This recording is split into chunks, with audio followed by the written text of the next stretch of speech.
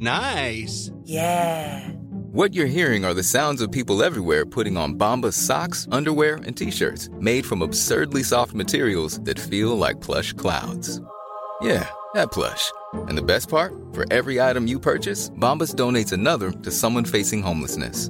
Bombas. Big comfort for everyone. Go to bombas.com/ACAST and use code ACAST for 20% off your first purchase. That's bombas.com/ACAST. Code ACAST.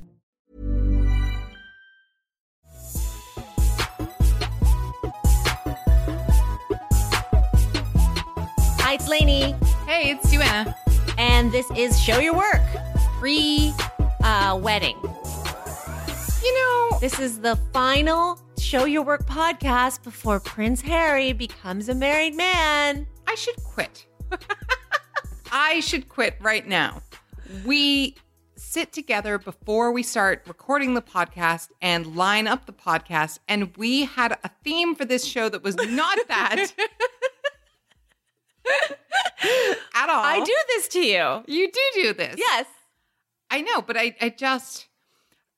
You will understand in a few short moments why I am offended by this. But yes, let's indulge you. Prince Harry, age 30, whatever, is going to get married. And to Meghan Markle. Yeah, and what? I'm just saying, meets the theme of today. Meghan Markle definitely meets today's theme. I guess. But here's the thing. Look, lest anybody be... Jacek, please cut out this pause so that I don't get yelled at by a listener. But yes, lest anybody be mistaken. Like many, many modern people these days, I lived with my now husband before we got married, and we got married and ultimately returned back to the home where we already lived. But I didn't have, networks around the world following me. I guess what I'm saying is he will get married to Meghan Markle and nothing will change. Right. They'll go back to Kensington Palace. Yes. I think they're going back to work right away. They're not going on their honeymoon. Like many couples these days. Yeah, sure. They're just like us. You mean they're not going to have a vacation from their vacation? No. Right. No. Just regular vacation. Yeah, then. I just wanted to point out that our next podcast after this one will be right after the royal wedding, and I can't wait to have that lineup a meeting with you where we fight about what is going to go in the podcast. You mean which fascinators are going to go in the podcast? Exactly, and I'm going to be like, we have to talk about it. And you're going to be like, oh, but what is there to say, really?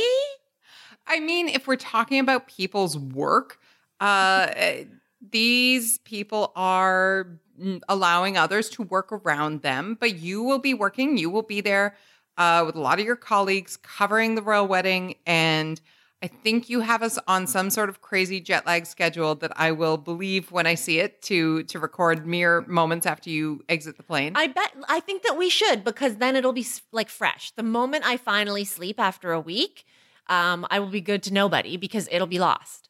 Right.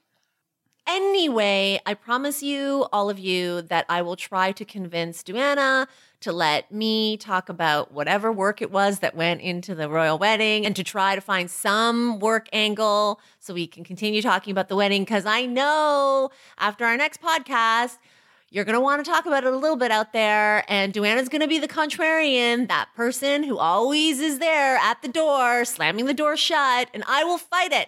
Everybody, I don't know if I you. agree with this characterization. We can talk about the wedding and work. Just don't try to tell me that he and she are working people, because that stretches our credibility just a bit. They're ambassadors of their brand. But she was a working actress until very recently. Yes. So I will grant you that tenuous thread. For today? For today. Okay. To our podcast, which became the all TV edition, because for one of the first times since we've started doing this, our topics are happening in real time as we're recording. As we record this, all of the pilot pickups that are being announced are happening kind of as we speak. It is evening in the East, which means it is late afternoon on a Friday in the West, in LA, where all the decisions are being made. So hearts are being broken and days are being made even as we speak. That's right.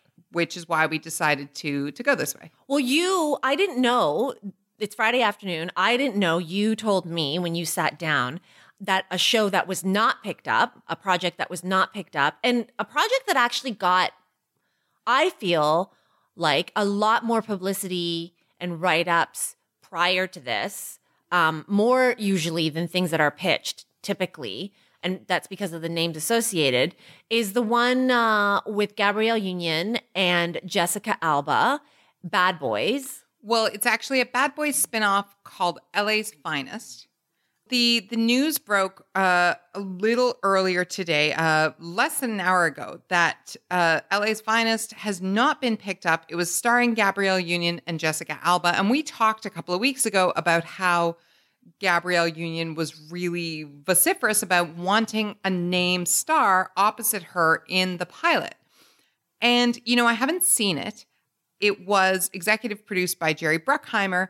But what was interesting is that I guess, according to The Hollywood Reporter, sources say talks between NBC and Sony broke down when talking about this show. So it was it says here, LA's Finest was considered the biggest slam dunk of pilot season, given its built-in premise, star, and producing team. Union also personally recruited Alba. So this means that the pass that's insider trading stuff. That has to do with, the network getting pissed off by something else at the studio and saying, well, fuck you, we're not picking up your show then. It's really interesting. It doesn't mean it's dead, though. No, so if NBC passes on it, they can still take it. Sony can still take it elsewhere, right? Yes, which didn't used to be the case. Yeah. Theoretically, you always could have. But now we're in an age of shows jumping networks all the time, of Netflix reviving series that have been canceled by traditional networks, of Hulu and Amazon and other non-traditional outlets being hungry to do things. So I don't think you should count it out just yet, but it's really interesting that the kind of biggest slam dunk, to quote them, suddenly became a non-player when it broke down in contract issues. Okay, so let's go there. Yeah. What are some of the reasons why this would have broken down? Number one, money, right?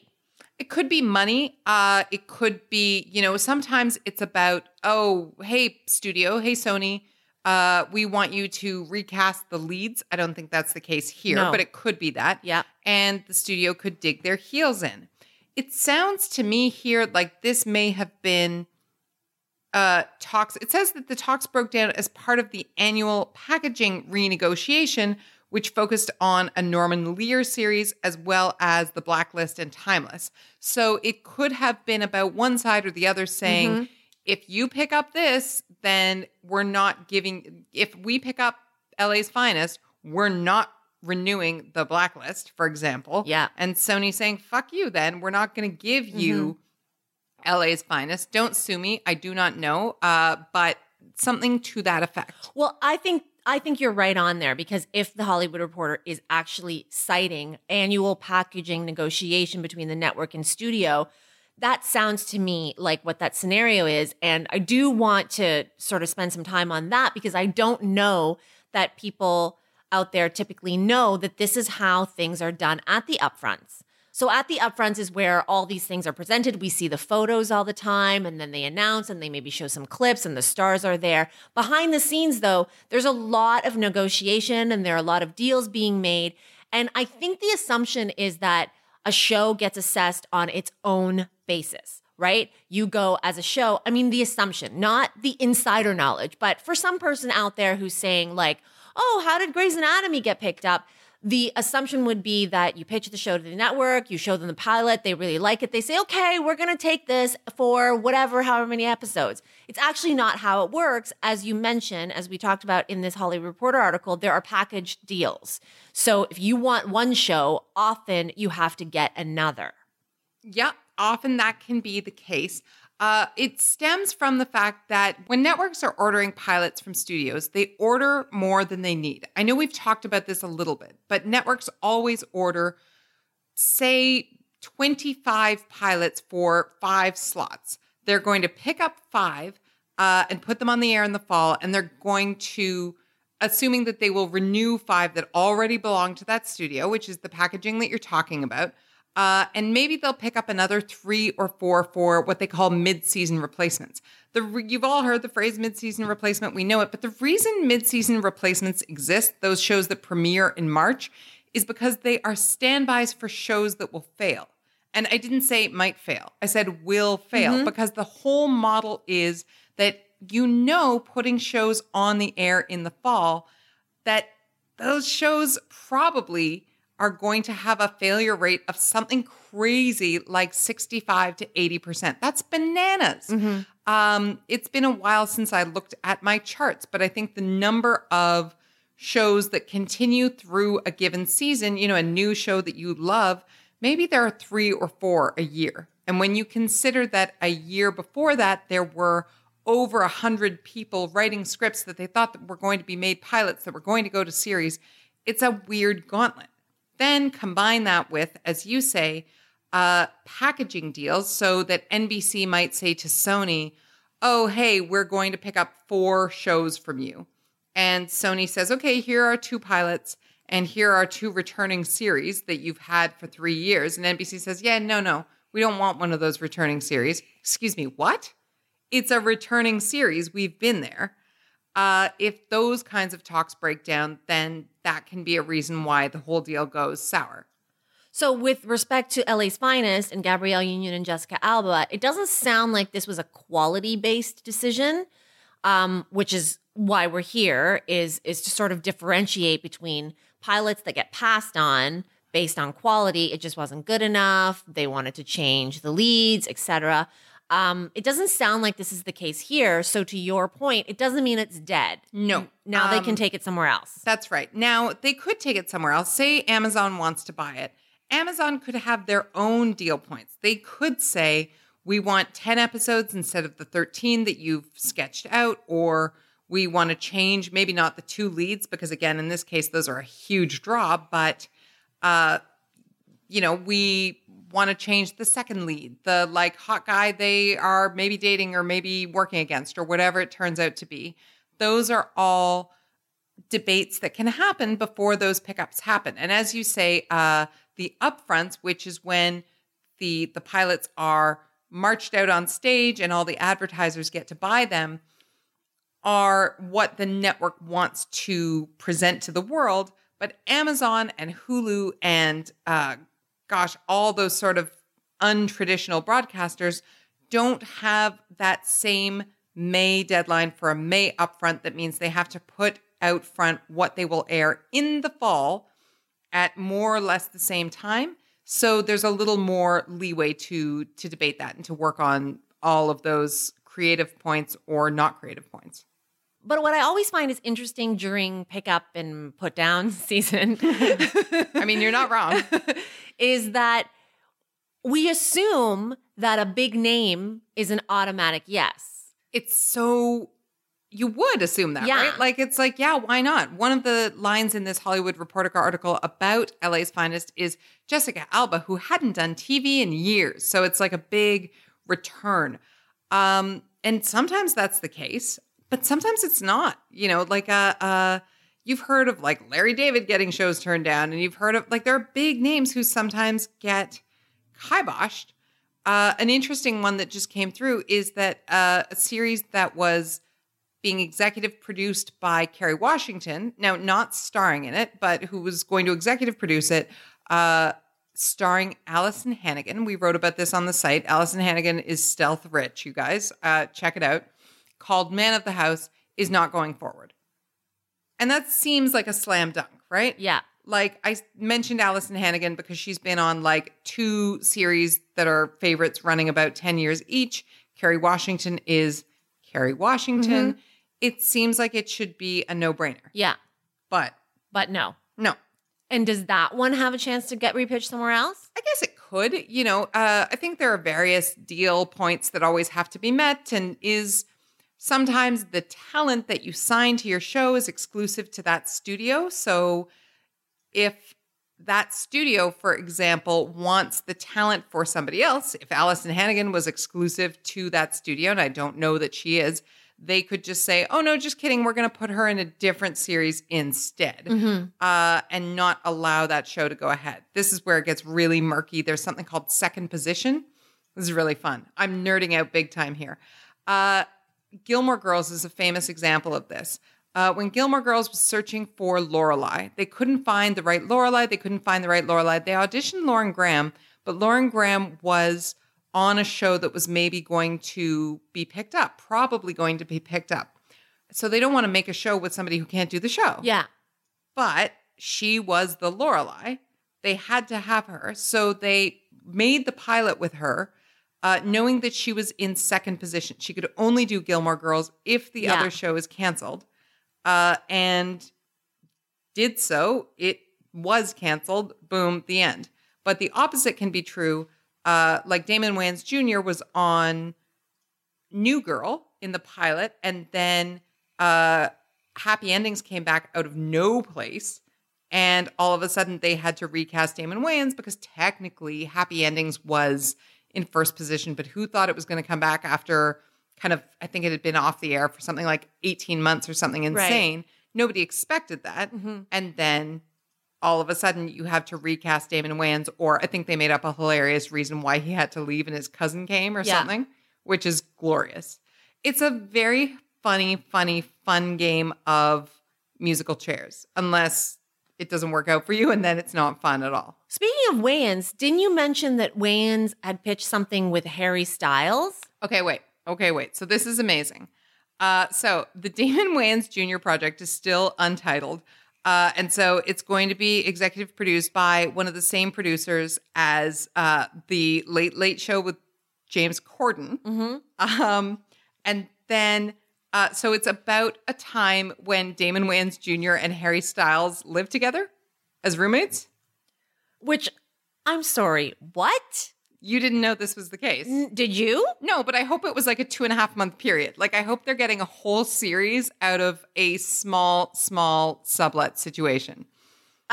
I just don't even know like how that happened. I mean, you associate Harry Styles with London and with touring with One Direction. When did he have time to be roommates with Damon Wayans Jr.? Okay, so here's where it gets funnier. They say that although the show is not based on real-life experiences or characters, that is a line that I am quoting directly. Right. Harry Styles is now going to be an executive producer on the series. He was not involved at the pilot stage, but now that it's going ahead, he's like, no, wait a second, I'm in. But he's not acting in it. No, he's going to, not that I know of, he's going to be an executive producer. Like, how old is Harry Styles at this point in our life? 24? How old is Damon Wayans? I'm going to say 38. Damon Wayans Jr., I should say. 38? Sure. And Harry is exactly 24. I was right on that. Okay. So Damon Wayans Jr. age is 35. Okay. So basically what we have here is unlikely roommates for 2 months with an 11-year age difference. And it's not based on real life, but it's totally based on real life, obviously. And it got picked up. And Harry Styles is an executive producer. Okay. And what that means is anybody's guess. It's a comedy, yes? It's a comedy, but I don't know whether it's a single cam or a multicam. Well, it's interesting that you mentioned that because one of the things I wanted to talk to you about was another article in The Hollywood Reporter that was titled The Roseanne Effect, Networks Doubling Down on Multi-Camera Comedies. And I really, really want to talk to you about this because I didn't know until maybe a few years ago that there was single and multi-camera. Like, as a viewer, I didn't think about it. And of course, now I think about it all the time. And I feel like there was, over the last decade at least, there has been a little bit of a hierarchy where the single camera comedy was treated as more prestigious and the multi-camera comedy with, the live audience and the clapping was treated as, oh, that's so old school. We don't make comedies like that anymore. It doesn't look as fresh. With the success of Roseanne, though, I guess what The Hollywood Reporter is saying is that are we swinging back to multi-camera? And I wanted to know what you think about that. But I feel like we should do a little bit of an entry level discussion on single and multi cameras. I mean, I will do it, but I have to like make you roll your eyes first because to really get into this, I have to tell you a cutesy story from my childhood. I was obsessed with television from a young age, as I think you know. Yeah. I was also forbidden to watch television. So this is what happens when you forbid that in your children. But I remember asking my parents on like a rare TV day, why sometimes it looks like you're there and sometimes it looks like you're not there. And they were like, what are you talking about? Please go practice the piano.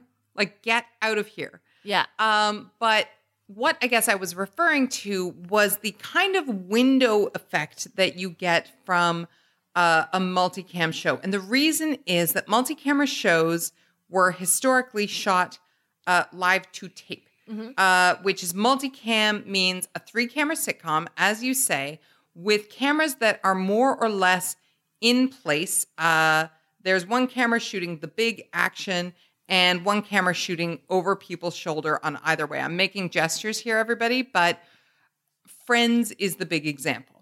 Big, huge rooms that you can picture where you know all the angles and there's lots of stuff to look at in every part of the room, but you never see that fourth wall. You never know what's on the other side of the apartment that is looking in there. That's a multicam show. And the multicams mean that there are various cameras. It's not just 3 cameras. Usually there are more moving in for the close-up on Ross or on Rachel or so forth. Single cam shows, as they're called, mean that there's only ever one camera working at one time. Right. Although there are ways around this, but stay with me. And so Arrested Development is a single cam show. There's only ever one perspective on the scene. Yeah. Even though they cut into, Michael Bluth's reaction, it's because they went back an hour and a half later and got Jason Bateman's reaction instead of getting it on the fly, right, as you say, in front of a live studio audience. Right. Multicam is Roseanne, is the Murphy Brown reboot, which is straight to series, by the way. Right. Is your beloved Blackish, is what else is Modern Family. No. Okay. So that's why right now I'm looking at let's call it the best comedy Emmy Award winners since 2005. Sure. Okay. So The Office. No, single cam. Okay. 30 Rock. Single cam. 30 Rock. Or I'm just, never mind. 30 Rock just won a few years in a row. Okay. 2010, Modern Family. Single cam. Modern Family wins several years in a row. Veep.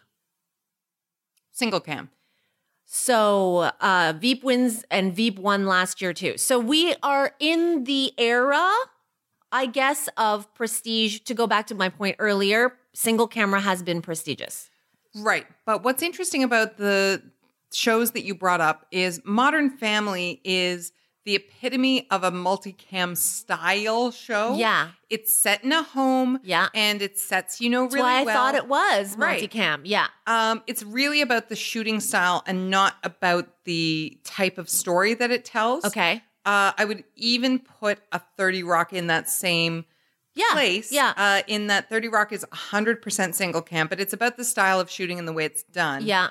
But the fact is, you've seen all 4 walls of Liz Lemon's office. Yeah. You don't need to create these big sets that you only see part of. However, just to blend it in, Saturday Night Live is shot in a multicam situation. Kimmy Schmidt, though. Single cam. Single cam. Yeah. Can you ever see Tina Fey shooting a multi-camera comedy? Tina Fey has made so many jokes about being a bad actress. And one of the things about multicam is that the way they work is different. If you're shooting a single camera show, you are shooting every day. And when they're done, they take the footage and go and cut it. And then you work on the next one. For multicam shows, it's much more like a play.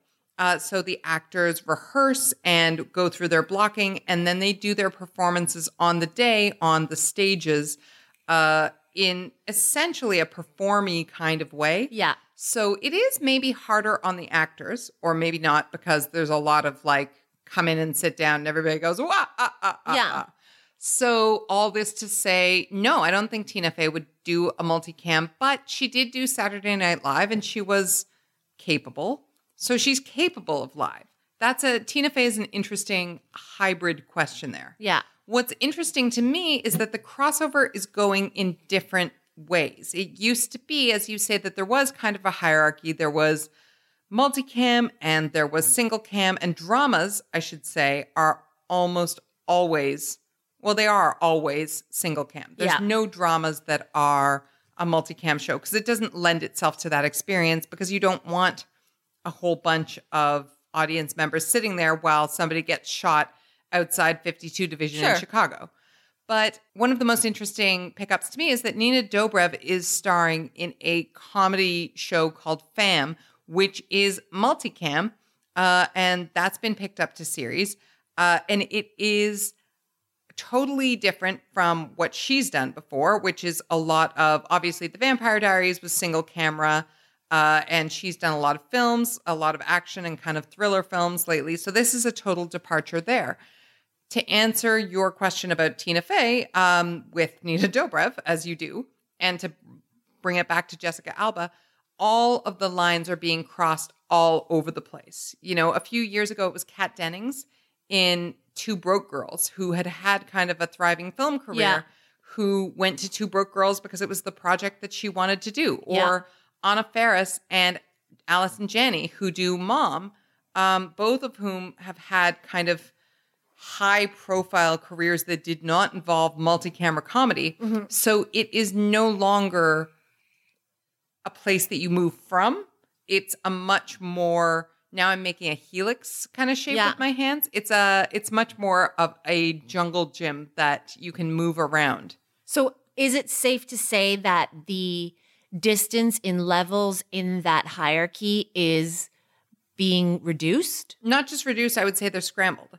Yeah. Because or eliminated, I guess. Yeah, because, you know, now you get into what is the hierarchy about? Is it about prestige? Okay, there are still prestige things. It's still more prestigious to be on something like The Handmaid's Tale that everybody loves, even if a lot of people are, you know, not as many people watch it per se. But often, if you are the anchor of a multicam show, if you are Allison Janney, say, or Candice Bergen to do Murphy Brown, there is a massive, massive paycheck there for you. And it is a paycheck that is enormous, especially compared to, say, I, Tonya, which Allison Janney did, which got her the Oscar, but which is not going to be a fiscal win. Yeah. And in Hollywood, there are all different kinds of hierarchies, right? Like there are awards hierarchies and that kind of thing, but there are also people who can get their calls returned no matter what because they are moneymakers. Well, I mean, the takeaway from me there is that Mom, Allison Janney, enabled her to do I, Tonya. She couldn't have been paid very much for I, Tonya, but the paychecks that she gets on Mom, multicamera. Mom is multicam. Allowed her to take an independent film. Remember, I mean, like they only sold it at TIFF. It was like Margot Robbie, her production company. It wasn't a huge moneymaker. The check that Allison Janney got on I, Tonya was not anywhere close to probably maybe one episode of what she would have got, what she gets on Mom. I would say it was not six figures for what she got on I, Tonya. Think so. Yeah. And you know, she's of the caliber where she can be close to probably over six figures. Per episode on Mom, you mean? Yeah, for sure. Exactly. So, okay, so I asked you if you think Tina Fey would do multi-camera. We examined that. But Ryan Murphy, the king of TV. I mean, the king of some TV, yeah. Yeah, who is now the most highly paid mega producer of television with a $300 or $350 million deal with Netflix. About to launch yet another show. Every fucking 3 months, there's a new Ryan Murphy show. Well, yeah, he's prolific. Yeah. Yeah. Versace just concluded, I feel like. And Pose is about to come on. Right. all of those are single camera, yes? Yes, Ryan Murphy, to my memory. Because they're dramas in essence. Yes, but Ryan Murphy has had a multicam show. If you are the kind of nerd who watched The Glee Project, no, not Glee, but the reality show The Glee Project, that would have been a multicam show, or what they call like a multicam hybrid, because those are shows where reality shows, the cameras are moving around a lot. It's not, they kind of do it like a sitcom, but it's not rehearsed except when it is. So anyway, that's my little asterisk to be contrary and to use 28 words to say yes. That he has done. He has done, but his shows, generally speaking, are single cam, yes. Now, his shows, generally speaking, are 1 hour. Yep. And multi-camera shows typically are half an hour. Yeah, there's no such thing to date as a multicam drama. Mm-hmm. That doesn't mean it couldn't happen. A soap is a multicam drama, so I shouldn't say there's no such thing. Soaps, because they have to do so much, like Guiding Light or One Life to Live or General Hospital. Sure, thank you. I don't know if that Guiding Light and One Life to Live are on anymore. I mean, I'm super up with my soaps. I don't know what's on as the world General turns. Hospital, I know for sure is Days still of on. Our Lives? Oh, God. I mean, they are becoming, it's a sad thing that they're like one by one, they're going. Right. And I mean, this is one of the other sad things is because this is not what we are intending to talk about, but there's a lot of work that goes into soaps. And a lot of stars you will find who started in soaps will say, God, I worked hard, because you are given pages and pages and pages of dialogue to do the next day. Yeah. Because they have to keep it going and keep it going and keep it going. So a lot of actors will say, no, I learned the ropes on the soaps. No pun intended. God, I'm going to make a button. So many. Julianne Moore. Yeah. Kelly Ripa. Sarah Michelle Gellar was on soaps. I'm pretty sure Chris Evans was on a soap opera. In fact, let me just check this. Yes, Chris Evans was on One Life to Live, which I think you just name checked. Or was that Guiding Light? Did you say One Life to Live anyway? I might have said them both. But Demi Moore was on soaps. John Stamos. Elizabeth Banks? This is news. I did not know this. Elizabeth Banks started on soaps. And of course, your favorites, Brad Pitt. Leonardo DiCaprio started on soaps. Correction. Uh-oh. Chris Evans was not on One Life to Live. His brother was. Who's his brother? Scott. I was really hoping it was going to be one of the other Chris's. I was really hoping you were going to say it was Chris Pine instead. But yeah, soaps are a real working ground. It's kind of a summer stock that is not summer stock. Mm-hmm. So those are multicam dramas, if such a thing. That's the exception that proves the rule. Otherwise, Ryan Murphy makes single camera dramas that you know and love. As you said, like Versace, which I have not yet watched, but am rabid to do, is amazing. I'm waiting with bated breath for Katrina. Pose, which you mentioned, is on its way out and has been a long, long time coming. Yeah. Like we've been waiting for Pose for some time now. Yeah. And of course, Glee, everybody knows, O.J. Simpson, American Horror Story. Nip Tuck. Yeah. We should go back. Well, no, and it goes back to, for me, Ryan Murphy began with Popular. And I sort of am a bit snobby about Ryan Murphy because I'm like, I knew him when. But then you sent me this really incredible New Yorker article about Ryan Murphy. And I was devastated to find out that he feels so hurt by the fact that Popular was not a success. It ran for just 2 seasons on the WB, which was the pre-CW. If you did not know that because you were too young, please ask your mom before you listen to this podcast anymore. And he was so devastated by its not being a success that he asked for them not to mention it when he got like an achievement award recently. Oh, he is. I mean, this New Yorker profile is, first of all, it's written by Emily Nussbaum, so you have to read it, period, the end. But it is so insightful because it's Emily Nussbaum in that this is Ryan Murphy, and Ryan Murphy was profiled a few weeks ago in The Hollywood Reporter, and I think we touched on it a little. And this profile makes that Hollywood Reporter article seem totally inconsequential. I mean, we are really getting into the psyche of Ryan Murphy here. Point number one, what you're talking about. Popular was how long ago? And it was before Glee, and it was before American Horror Story, and it was before this, that, and the other, and the Emmys, and the $300 million or $350 Netflix deal, and whatever. And he's still like, I guess the internet term is butthurt about it. He's still rather sensitive about it. And this is really insightful in understanding who he is and how he works. For all of his success, he's still extremely thin-skinned, petty. Oh, yes. Again, see the Glee Project because you can see him in action. He stars as himself when judging teenagers, which is preposterous to me that he would put himself on camera judging teens. But he did. Yeah. And was petty then. Petty. He can be gracious, but also not very generous. He is resentful. He keeps grudges, but he is also really, really fair. I mean, he was the one who said, hey, 50-50, and made it happen in less than a year. And by 50-50, I mean he was the one who pledged that his production company and all of his works would have 50% representation, that he would be the first. And this was before Weinstein and that scandal and Time's Up, really. He was the one who said, I will be making sure to uplift and encourage voices of all different representations.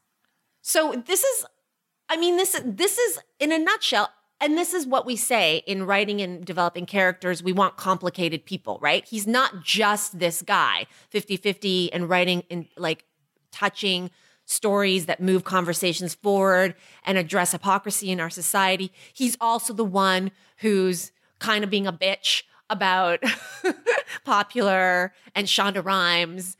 And I mean, that was the best. He thinks Shonda Rhimes and Jill Soloway are snobby to him, that they snub him at events. Yes. Who has time to notice that? Yes. Like Shonda Rhimes and Jill Soloway are just as busy as you. But he is noticing. Yes.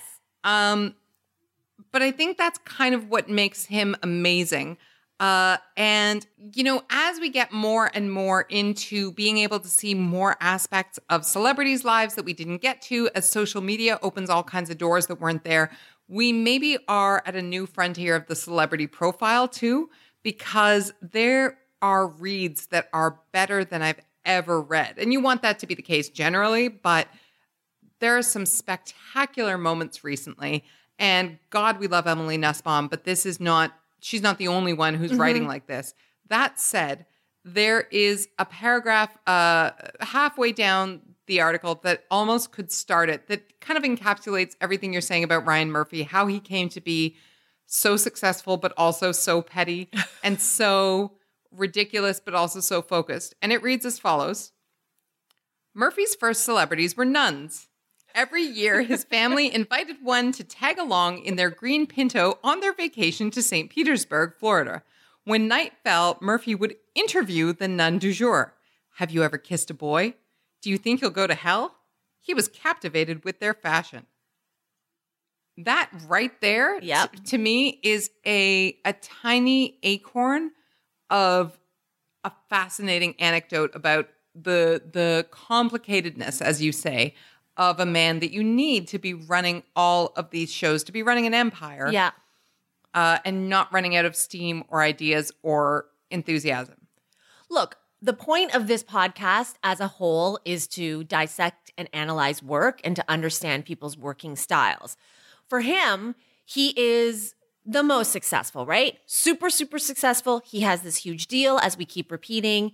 And he is asked over and over again, and he addresses it many times in this article, hey, when are you going to slow down? When are you going to run out of time? Everybody says, and we have talked about it just today, every 3 months, there seems to be a Ryan Murphy project. Some people, they say, some celebrities, can barely do one a year, right? And here he has so many on the go. How does that happen? How does that work style How is that sustained?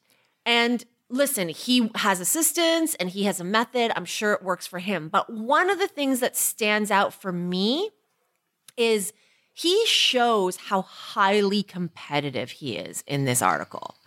He is constantly, and Emily Nussbaum points this out, he is constantly going around asking, is it a flop? Is it a flop?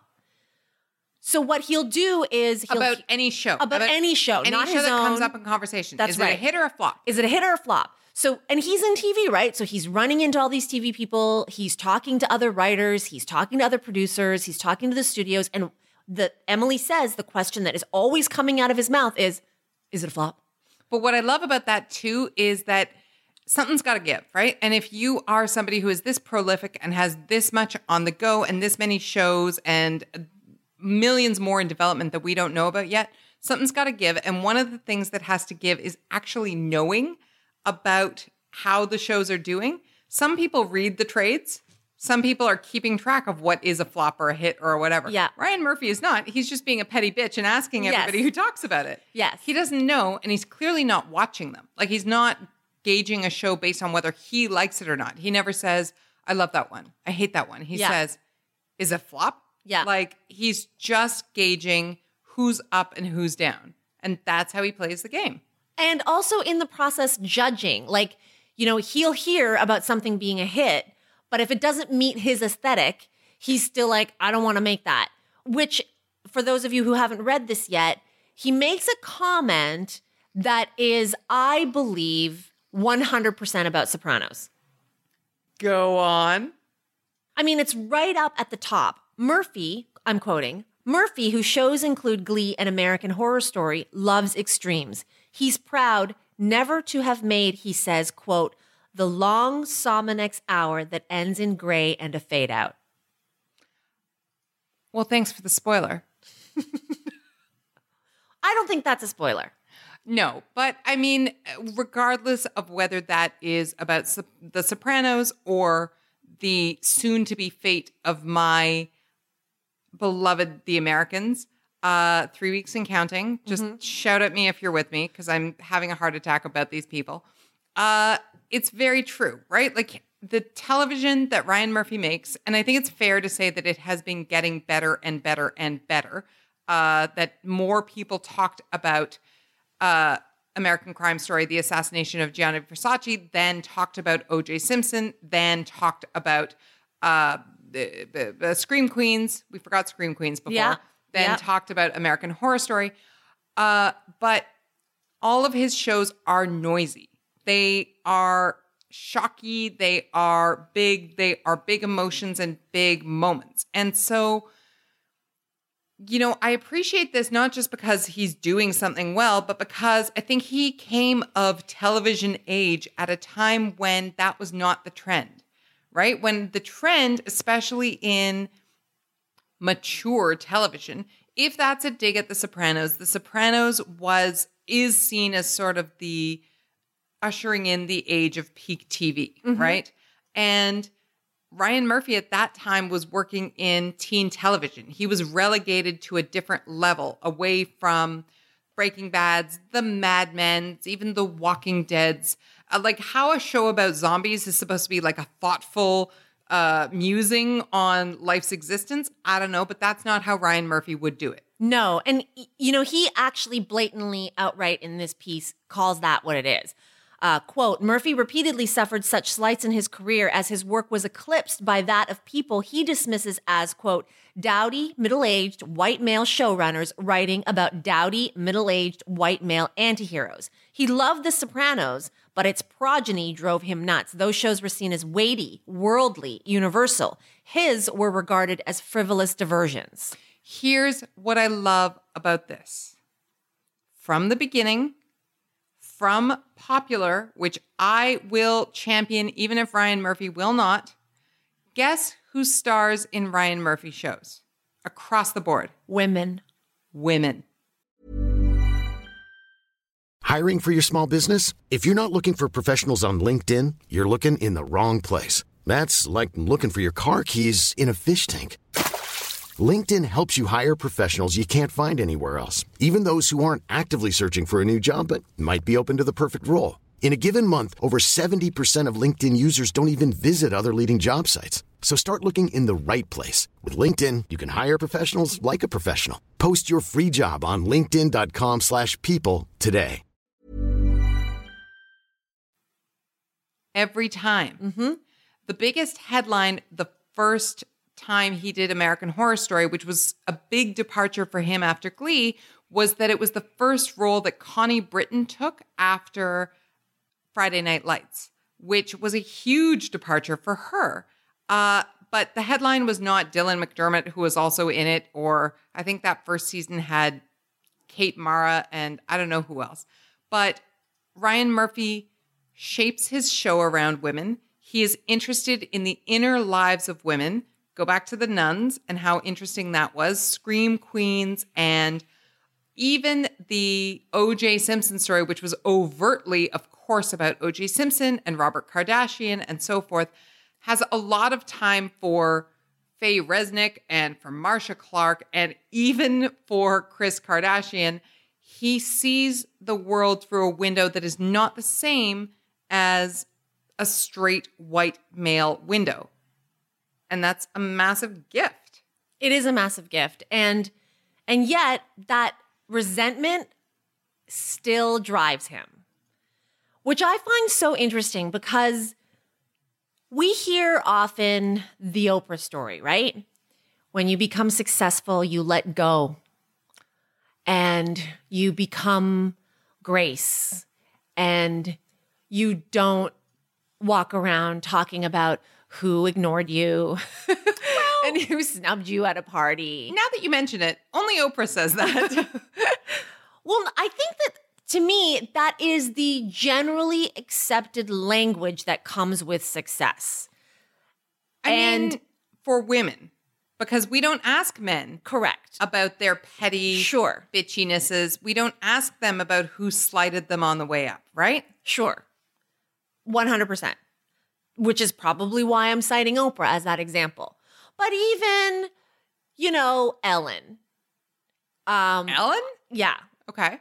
Even Ellen now doesn't really talk about, because Ellen is so successful, Ellen doesn't go on and spend a lot of time turning on her heel and being like, remember when you guys iced me for a long time when I came out? Remember that? Ha, ha, ha, ha, ha. I mean, she doesn't do it publicly. No, she's not fucking doing it in the New Yorker. No, but if she doesn't dance around her mansion going like, fuck all y'all. I get it. And listen, I'm sure in certain moments, of course, in certain moments, Oprah's the best gossip. But the public perception, like what is out there, in an Ellen interview, you're not going to get, this person is mean to me at the party, the way Ryan Murphy's talking about it. But here's what's so fascinating about that. And I didn't know this until I said it. But it goes back to giving people what they need and not what they want. Oprah and Ellen both present themselves as themselves. That's the product, right? And they are the product of being hugely sanguine, mature, lovely women who have love and time for all. And they present that as the product that people consume. Ryan Murphy's making a totally different product. Mm-hmm. The product he is making, to quote him, is a show that was designed to give queer kids characters they could root for.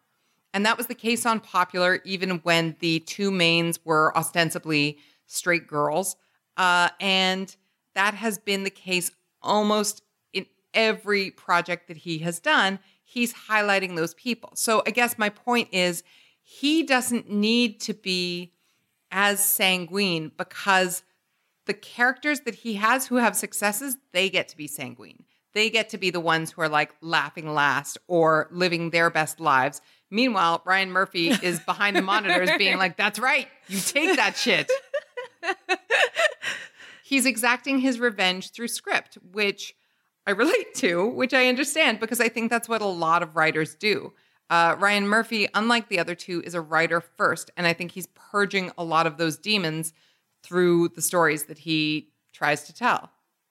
Yeah, I really like how like not benevolent he is here. Do you feel- And yet I know that he is benevolent in the sense of he gives opportunity to so many people. On Pose, he's so proud of the fact that he's casting trans actors, that many people behind the scenes are LGBTQ, that his casts and his teams are so inclusive. It's wonderful. And yet he also, 5 minutes later, will be like, fuck that person. I hate them. I don't know. They didn't talk to me at that party. But it comes back to your point about being seen. If Ryan Murphy or all of the contemporaries that he is writing for, or all the kids he's writing for, felt that they were not seen, then his revenge, yeah, sure, he's a petty bitch, but he's like, you are not going to be able not to see us, including I'm going to have petty dramas, and I'm going to be spiteful, and you're going to hear about it from me because now he has the power to do so. I think that is wonderfully human. Mm-hmm. And, when we talk about somebody who's running, you said, like, how does he do this? How does he have this many shows and so prolific and whatnot? I think staying human is one of the ways you do it, because otherwise you do have to be superhuman. You do have to be all places at all times and all things to all people. So I love that this is the way he stays connected to the real world, because otherwise it's just assistants shuttling you around and more scripts and being efficient, and it could be very boring. So his pettiness is probably actually the way that he stays in touch with the actual characters. And I really love that, number one, he's sharing all this and seeing all this. And number two, he also still craves acceptance and approval. I mean, in one of these paragraphs, Emily Nussbaum talks about how, she's left him, she's on the way to the airport, and he's texting her because he sent her probably a review link of the show. And he's like, so what do you give it out of 10? And she's like, what the fuck is this? He's like, flop? But here's my question to you. If he's still petty, if he's still, hungry, as you say, isn't that what keeps you going? Or here's another way of looking at it. If you achieve all the things that you wanted to achieve and you get the awards and you feel like, oh, I'm so grateful and delighted, could you get lazy? Like, isn't the pettiness just a way to keep the fire burning? For sure. And I think it has to be directed in the right way. We have seen examples of artists who need and are fueled by controversy or people taking them down. And in the absence of that, they either create it and it becomes not organic and it gets misplaced, it gets misdirected, and their productivity becomes so negative that it's a turnoff. He's able to channel his resentments, his pettiness, his grudges into something quite beautiful. And I think, number one, it's a matter of taste. It's a matter of also being a writer, which means that you are a collaborator in this industry. I don't know how much Ryan Murphy is collaborating versus there's a lot of rewriting I've understood that goes on, but I think that's his prerogative as somebody whose voice and tone and taste, as you say, is so singular. Yes. And the example that comes up to mind is something I've always said about Kanye West. Mm-hmm. He needs tension and conflict almost to create. And at times it has worked out for him, but at other times it has been, like, to quote Ryan Murphy, a flop. So while fundamentally I agree with you that hunger and fire is necessary, and listen, in sports, they do it all the time. They call it, Jacek, it's corkboard material. It's locker room material. Another team fucking puts you down and dismisses you, and you cut out that piece of the newspaper, you put it in your locker room. Michael Phelps, for example, did it all the time. And every training session, he'd open the locker, he'd look at the person who said that he wasn't fast enough, he couldn't swim, he wouldn't win more medals, and that fueled him. I think that when you're able to channel it in a way that is productive, it's great. I don't know that everybody works that way. I guess my curiosity is whether there are only two options. Is there only highs and lows of the Kanye West and Ryan Murphy variety, or kind of achieving your goals and being comfortable and finishing? A friend sent me a text the other day, mostly joking, saying, "What happened to Norah Jones?" And I said, I guess if you released the definitive 20-something jazz album, you did it. You did the jazz album. There's nobody coming to catch you, and there's nobody saying you weren't that good. Yeah. So I don't know what's going on with Norah Jones. Call me Norah Jones. But, at a certain point, if you've reached that height, you reach it. Is there a middle ground, is my question, between being hungry and maybe petty and having access to grind, or putting a lid on it and being sanguine about the fact that you are done? Obviously, the comparison here in terms of the giant deal and in terms of the productivity and output is Shonda Rhimes, who, I guess to your point, embodies a bit more of an Oprah-like spirit in terms of being okay with everything and having the year of yes and so forth. I don't totally buy it.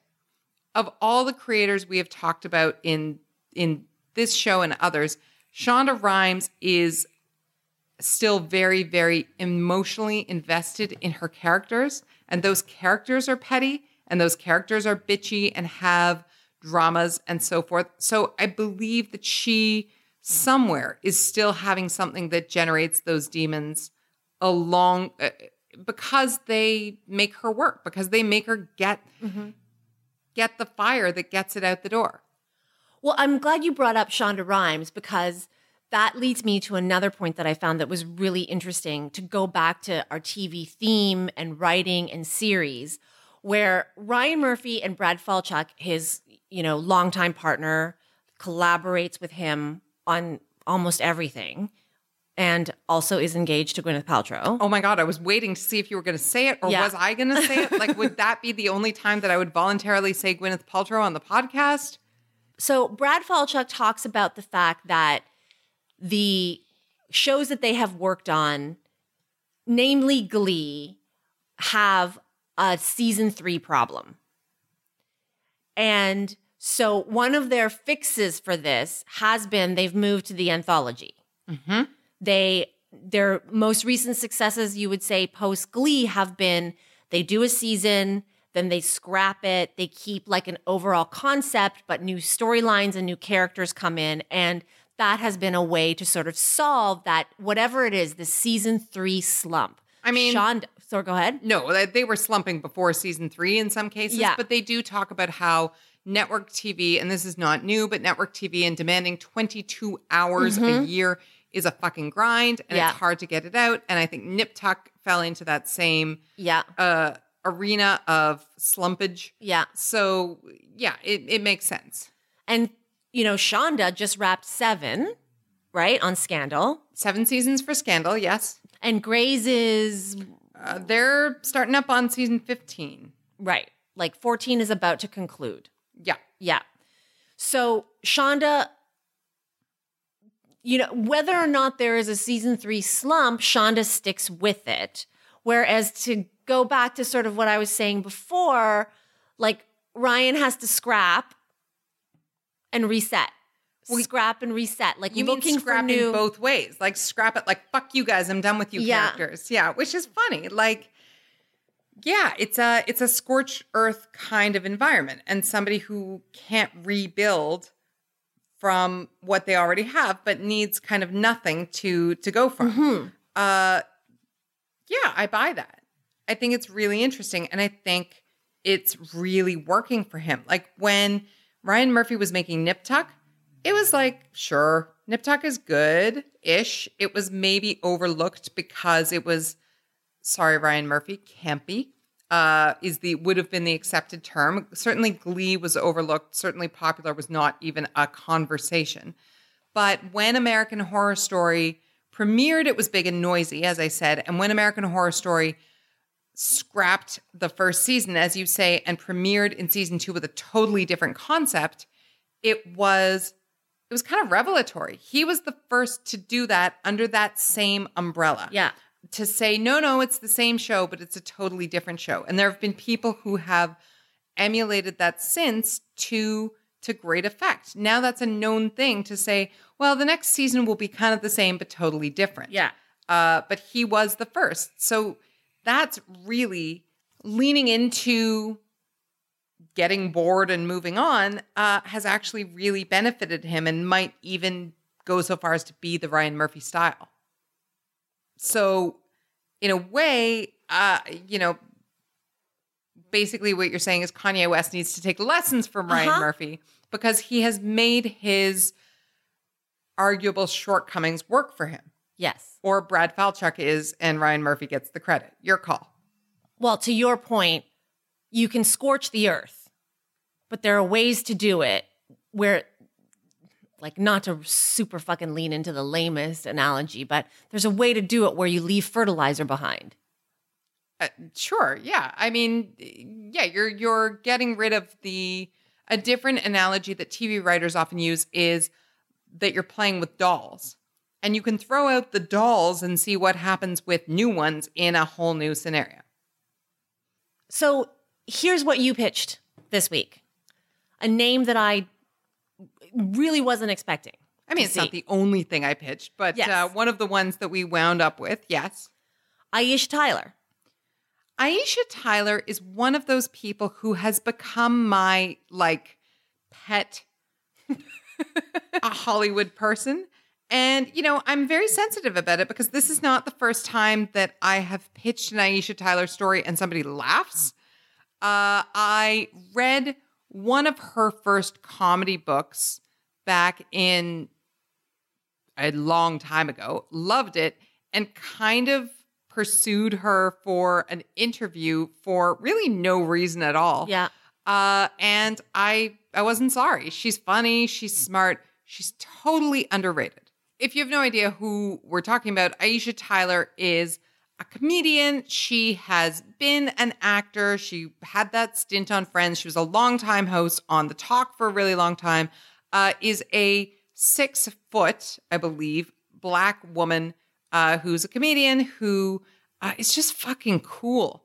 And, a few years ago when the late night host topic came up, I remember talking about her with Sarah on our site and talking about maybe she would be a great late night host. And we debated whether her biggest problem was the fact that she's tall. And Sarah said, plus she smokes cigars, drinks whiskey, and plays video games. She's one of the guys. I do remember a time when Aisha Tyler was called out on social media for as though she wasn't a real video game fan. And she schooled all of her trolls and was like, sorry, and went into language I don't understand at all. She's just kind of an awesome chick. Sarah probably also has a very strong affinity for her because of Archer. Yep. She's a longtime voice on Archer for sure, but still not what you'd call a household name. She's not just a working actress in Hollywood or a working host. She's a little bit above a working host, but she's not a household name. Yeah, I would agree. And I thought... I'm going to be honest. Your face is even struggling. When I said she's a little bit ahead of a working host, you were like, is she? Well, listen, I'm on Aisha Tyler's side too. I also enjoy her. I've interviewed her. I think she's awesome. And what I'm building up to is I think maybe about 10 years ago, we thought she was going to blow. Maybe about 10 years ago, we thought she was going to blow up, right? Absolutely. Break. Yeah. And it didn't happen. Mm-hmm. And then maybe 3 years after that, we were like, oh, we were just premature. It's going to happen now. Yeah. And then not. She's been consistent for a really long time, Yeah. but not, to use a term we were talking about earlier, not noisy. Yeah. She's around, but she's never had a scandal or anything close to it. She's reasonable when she talks about stuff. She talked about her infertility on The Talk and her choice not to kind of pursue that and how that was a choice. People gave her a lot of attention, but she's never been a a splashy person. No, she's never been a splashy person. And I don't mean this in a pejorative way, but it just feels like there's been a lot of treading water, right? In this business, you step up levels. There are levels. You make moves. And the moves have seemed to be lateral. I guess so. And one of the reasons that I think that's surprising and that we're talking about it at all is because Aisha Tyler appears to me, to you, I think, to have the X factor, to have the star power. Yes. It's not that she's lacking that. It's not that she's somebody who is cast in a show and you're like, that is a pretty face with nothing else. No. I think she has it. That's why we've been calling for it and waiting for it, and it hasn't happened. And then we're like, oh, now. No, okay, now. No, okay, now. And so with the story that you pitched, it was, a new project for her, taking on, I'll let you explain it. And I have to confess, like when I read it, I was like, huh? Okay, so here's the deal. We have found out that Aisha Tyler is going to be hosting a new show called Unapologetic with Aisha Tyler. It's going to air after episodes of the new AMC show Dietland. I feel like I've talked about Dietland on this show before. It is a book that was written by Sarai Walker. It was adapted by Marty Noxon, who I'm obsessed with, who's an incredibly skilled showrunner from Buffy, from Mad Men, from Unreal, etc. We've mentioned her several times. I'm just going to give the bio every time, like it's a button. And so Dietland is really, the book was written several years ago. The show would have been in production before any Me Too anything, but God, is it timely and topical. Mm-hmm. It is about kind of an underground organization of women who start to get revenge on those men. Some of those men who have done some of those things. And so it's supposed to be very juicy. I'm really looking forward to it.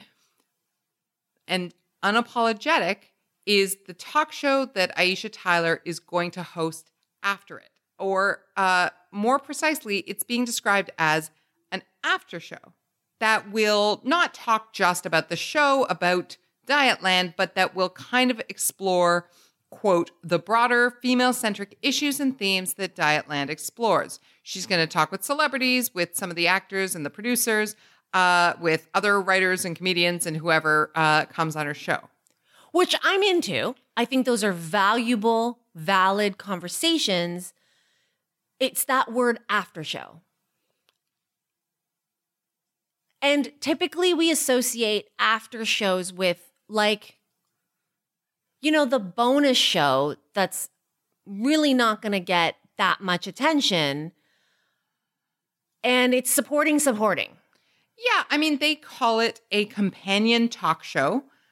So I think that allows for a little more broadness. It's not just regurgitating like a recap. That's right. And like quotes and things like that. Yeah. And with all love to people that you and I both know and work with who have enjoyed after shows in their infancy and have worked on those. But I do think this is a really interesting move because the email that I shared where Sarah and I were talking is not the only time that Aisha Tyler has come up in the context of late night. And the idea that she has been somebody who can spin her comedic skills and her talk show skills into a hosting position is not... It's not insignificant. It's not insignificant and it's not unheard of. Yeah. Certainly it's been debated. She's been in the conversation. Yes. Maybe I'm being a bit optimistic to go with my contrariness, but what I like about this is that there is a lot of potential for lack of a better word, there's a lot of potential for some of this stuff to go viral. There's a lot of potential here with comedians and stars and whatnot talking about what's going on, and it's happening late at night for it to be really incendiary. And the other thing I think is that, it kind of does it's a companion talk show. It's not even just a talk show of whatever. But then I think about how low the expectations were for Samantha Bee to have a talk show that was only once a week and only on TBS. That wasn't one of the main nets. It wasn't The Daily Show. It wasn't whatever. And it has proven to be incredibly satisfying and fruitful. For her. Okay. This is good. I'm starting to come around. Are you humoring me or do you see it? I'm starting to come around. Yes, I agree with you that is the potential. I'll tell you the reason why I was, is because I was like, I thought we were beyond Talk Soup. For sure. Talk Soup is... And that was the most immediate comparison. Interesting, sure. That Talk Soup being the regurge of... I'm really conscious that maybe there are people watching or listening who are too young to remember Talk Soup. But that, Aisha Tyler and then after her Joel McHale recapped the talk shows. Yeah. And kind of joked about them. But I think this is... maybe it'll work and maybe it isn't. But I think the description of this show is so broad that I think there's room to discuss maybe topical weekly issues that come up as well as show issues, right? Last episode, you asked me, what would you do for a Busy Phillips talk show? And you could do this and that. And this show lends itself to a structure that is maybe a little bit more like Weekend Update, which is to say one of the clips comes from the show and they talk about a thing that happened in the show. And has that ever happened to you, special guest Ryan Murphy? And has that ever happened to you, actor from the show? And then maybe they scroll through some headlines of the week, not from Talk Soup necessarily, and quipping on a stage. And there was like one PA kind of holding up pictures in the back. But I think there has a lot of potential here to be immediate. And that's what's exciting because what she has been lacking has been a platform that is late at night enough to support her humor. Yeah. But also smart enough because if there's something that maybe has held her back, it's that she's fucking smart and that people don't always want that with their late night, as evidenced by what happened when Jimmy Kimmel dared to talk about healthcare. So I am optimistic about this. I already was primed to be because, as I say, I'm excited about the series. But I see this as something that could be really cool and that I have a surprising amount of anticipation for. Well, there's my homework and everybody listening, yours too. Read the book, author name? Dietland by Sarai Walker.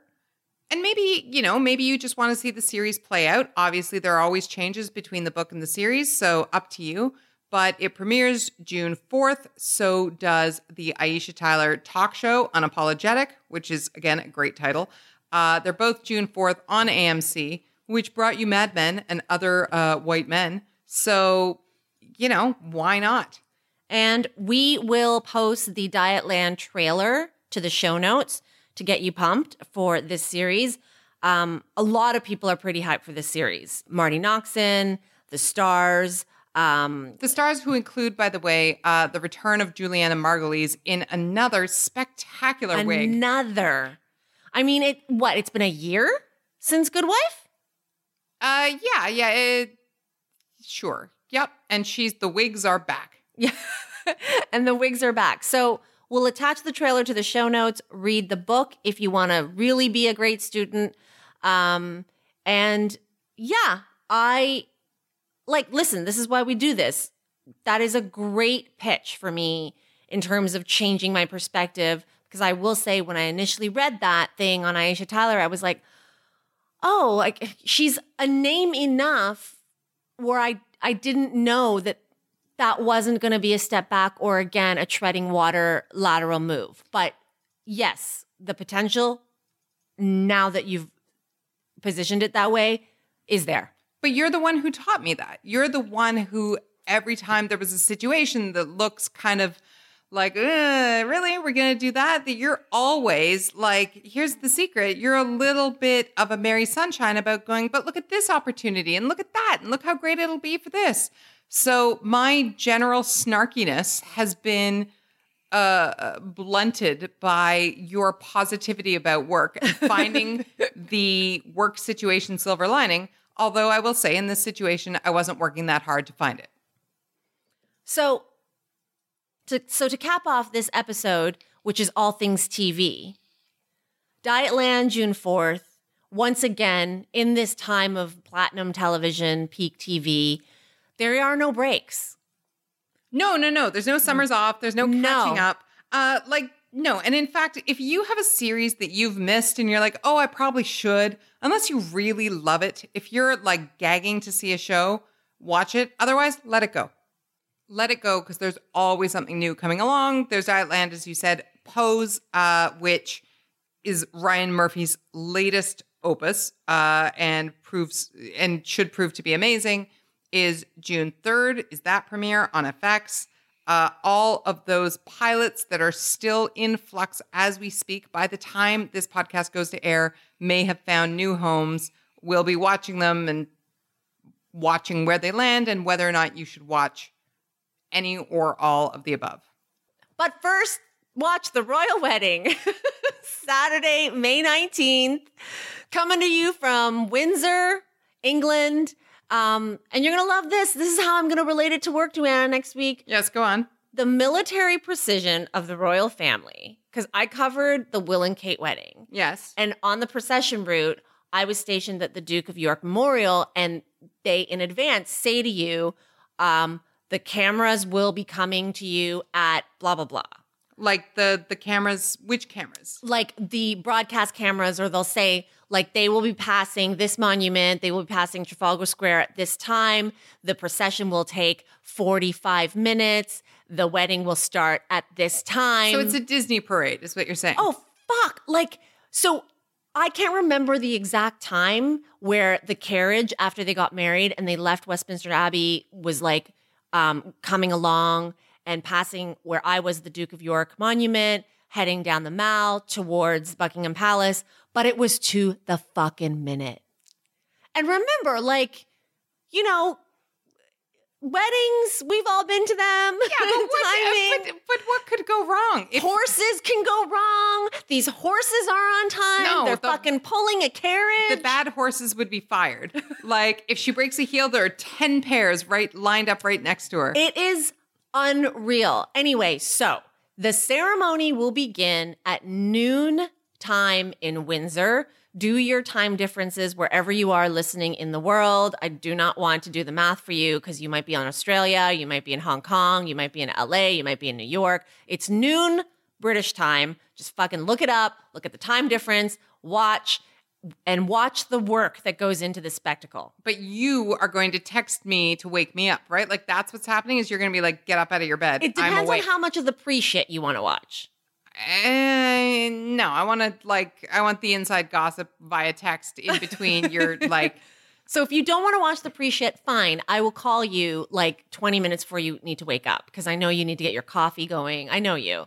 I love how you say, oh, you need to get your coffee going. Like it's a line of blow. Like, can you imagine coffee when you wake up? So yes, I will call you from there. I will wake you up, and we're going to everybody watch this wedding, and I'm going to make you talk about it next week. Military precision, wedding work, all of that. I cannot wait. And I mean, by the time you listen to this, it would have been over, but I'm going to also harass you, Duana, this weekend to watch the Lifetime movie with me. So that we can compare the Lifetime movie to the real life wedding? Is that what you're saying? Yeah. Fine. If you have not watched the Lifetime movie, track it down and catch up in the lead up to the wedding, and we'll cover that as well. Even though it definitely won't be as fun as watching Dirty Dancing live. And on that inexplicable note, thank you for listening. Show your work hard. Keep sending us your emails and your tweets. Check us out on Google Play, Spotify, iTunes. Leave comments. Happy royal wedding watching. Bye.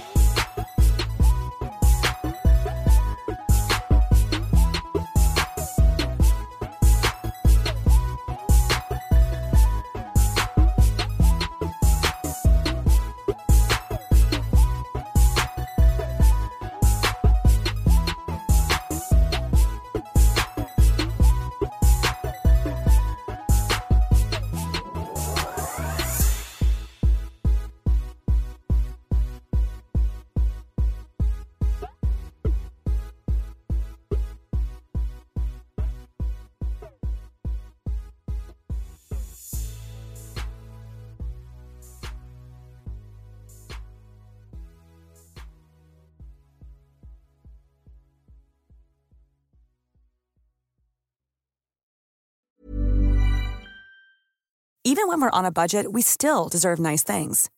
Quince is a place to scoop up stunning high-end goods for 50 to 80% less than similar brands. They have buttery soft cashmere sweaters starting at $50, luxurious Italian leather bags, and so much more. Plus, Quince only works with factories that use safe, ethical, and responsible manufacturing.